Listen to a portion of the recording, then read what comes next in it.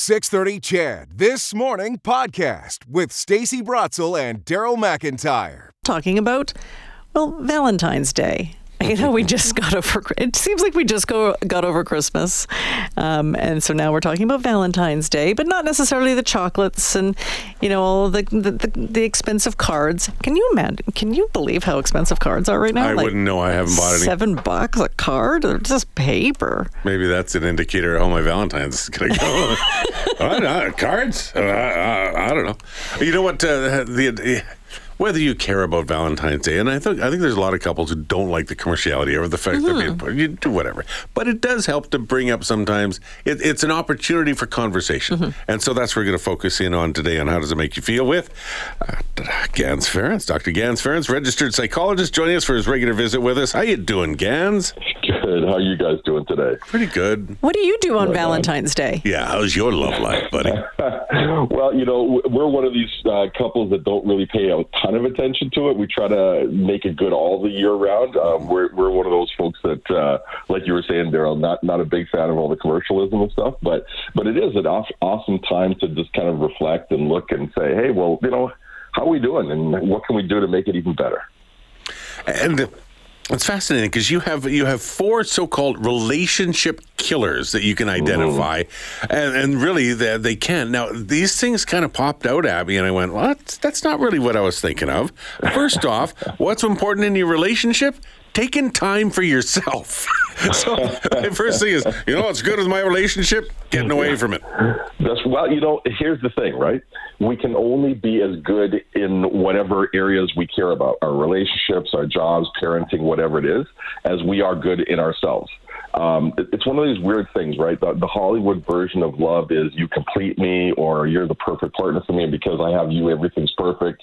But that's not really the case. The truth is we all have the right and the responsibility of making sure that we're looked after and we're taken care of. We have to figure out what our needs are, and we have to figure out how to get those needs filled in a healthy way. Now, that doesn't mean I'm going to abandon my family and go off on Valentine's Day and go on a golf trip, right? You know what I mean? Like, that's not what I'm saying.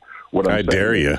Yeah, it wouldn't go over well. What I am saying, though, is that, recognizing that each of us has needs that need to that are reasonable and need to be taken care of. And when we do that, when we do things like get enough sleep or, eat right and exercise, take time for ourselves, talk to somebody about how we feel, all these things actually make us better at our job of the relationship. We become better partners. We become easier to talk to. We don't carry around baggage. We don't make other assumptions that cause problems in the relationship. So your relationship actually gets deeper, and there's more of you to be in relationship with when you're in good working order yourself, instead of sacrificing for somebody else all the time. It's like on the plane. You have to put on your own oxygen mask before you can help anybody else. Absolutely right. That's the exact concept. All right. Your second relationship killer is making nice? Yeah. So these things, like I said, they're not always obvious, but making nice is one of those things where, most of us, and I remember I did this for a long time in my relationships, and not just romantic relationships, I think just general relationships. I didn't want to be the troublemaker. I didn't want to cause trouble. I didn't want to be, somebody who's always complaining or anything like that. So I would suck it up. I didn't like that, but no, I don't want to make an issue out of it. Oh no, I'll just let that go. Oh no, I'll just let that go. And usually it's the peacemakers, right? It's the people who want things to go well, that they take the time, they build up, they store it, they build it up, and then at one point they can't take it anymore, and then they flip out and they look crazy. You know what I mean? And so making nice is one of those things that really doesn't work. Now, you don't have to make an issue out of everything. If there is something that you can legitimately let go, you let go. But if there's something that sticks around and either reoccurs or you can't really shake it out of your head, that deserves a conversation. So, hey, listen, the other day when we're at the park, I don't know if you remember this or not, but here's how it felt to me when you said what you said. Can we talk about it, please? Right? But the earlier you do this, the less emotional pain and pressure is built up behind it. So it's much easier to have a cleaner conversation, and it's less likely they're going to flip out and kind of look nuts or be hard to understand and just kind of dig the hole deeper for yourself. Well, and like you said, there is some sort of moderation in this. It can't be on every single issue, right. Otherwise it becomes confrontational. Absolutely. I mean, listen, like this goes back to the first tip that I was talking about. When you're looking after yourself, you're taking care of yourself, you actually have more buffer. Right? You have more buffer to be able to roll with the punches, to be able to just kind of like, okay, you know what? I guess Gans is having a bad day today. You know what I mean? Like, I can just let it go. It's not that deep. But when things are, they stick around, they linger, you dream about them, they keep you up at night or whatever. Yeah, you don't want to just keep sucking that up. You need to actually talk about it and let things go. Now, you can fight fair too. If there needs to be a fight, you fight fair. You don't call names. You don't belittle people. You don't hold a grudge. But it is important that you talk things through so that you can then have a healthy, objective, realistic relationship with the person you care about. All right, another relationship killer, taking each other for granted. What does that look like? This one's really, really common, unfortunately. When we get in a relationship, the early relationships are awesome, right? They call it the honeymoon phase sometimes, where you're just happy to see the other person. You're waiting to talk to them. You say hello when you see them. You give them a kiss and a hug. But then you might be together for 5 years. You're 2 kids deep or whatever, and the dog's hungry, and so somebody comes home and the first thing you say to them is, where's the dog food, or did you remember the tomatoes, right? So the little things, the little niceties, like, hi, how you doing? Good morning, good night. Give them a kiss, smiling when you see them. Just the little, I'd call them kindnesses that you give to a stranger. You know what I mean? Just politeness. These things really go a long, long way because they're cumulative. They add up. When we don't do them, what it does is it gives your partner or the people around you the feeling that, oh, well, I'm just here to, I guess, whatever, provide the paycheck or to cook or to take care of the kids, or, they only talk to me when they're bored or whatever, right? And so, making time to kind of stay in that honeymoon phase as long as possible or as often as possible, it really does enhance the relationship and deepen your connection with the people you care about. And then there's the old fixing the problem. I guess if you rush to try and fix a problem that shows up, I'm a fixer. So, if my wife comes to me and says, yeah, I got this problem, sometimes she doesn't want me to fix it. She just wants me to listen about it. But I want to fix it right now so it's done and out of the way. Oh, hey, listen, I was like almost 10 years in before I figured that one out to the marriage, right? Yeah, it is, because we, especially us guys, we love to fix. That's kind of how our brain is wired. But a lot of times people need to really be heard, understood, and validated before that next step of fixing. And a lot of times the fix is being heard and validated, right? So taking the time to hear somebody all the way through.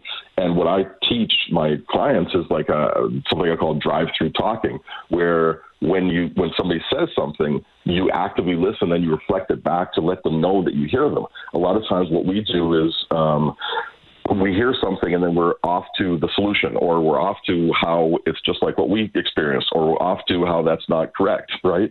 And when we actually take the time to listen to the individual and say, oh, so what you're saying is this? Is this what you're trying to say? Yes? Okay, great. I understand you.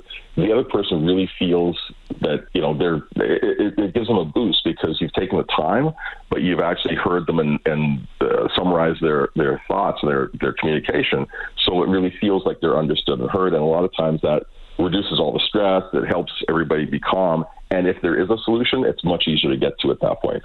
You'd think that you'd want stuff fixed, though. So can you give me an example of something that you just, don't rush to fix it? Because I'd be like, if I'm coming to you with something, you better fix it. Let's have a game plan on how to make this better. Okay. So one of the things that's happened, that I've seen happen lots of times, even in my own relationship, my wife or a family friend or a child will come to me and say, hey, listen, this is going on. I had a rough day at work, and these guys are always on my back, and I can't take it. It's really frustrating. So typically what I would have done in the past is, tell me about this. Did you, what did you say? What had happened? What did did they say? What did they do? Oh, that's terrible. I can't believe they did that. Or, are you sure you said this in the right way? When, the feedback I've gotten back is, you're always taking the other person's side and trying to fix the problem when I really need you to listen. So when I stop and I say, okay, that must have really been a frustrating thing for you. How did that feel when they said that? Oh man, how are you feeling now? Is there anything that I can do to help, right? You ask permission to do the next step. But the idea is not to not fix, but it's to actually take the time to listen, to hear the person out, to validate first, and then figure out what the fix might be. The saying I try to remember is you want to connect before you correct. You want to connect before you correct. So that way that connection is there, and then you can, if there's a solution or you want to do the solution, you can find that together, or they can ask you directly for help. That makes total sense now. Total sense. Yeah. I get that now. That's why we bring him on the radio. Dr. Gansferens, thanks so much for your time. As always, appreciate it. Happy Valentine's to you in a couple of weeks.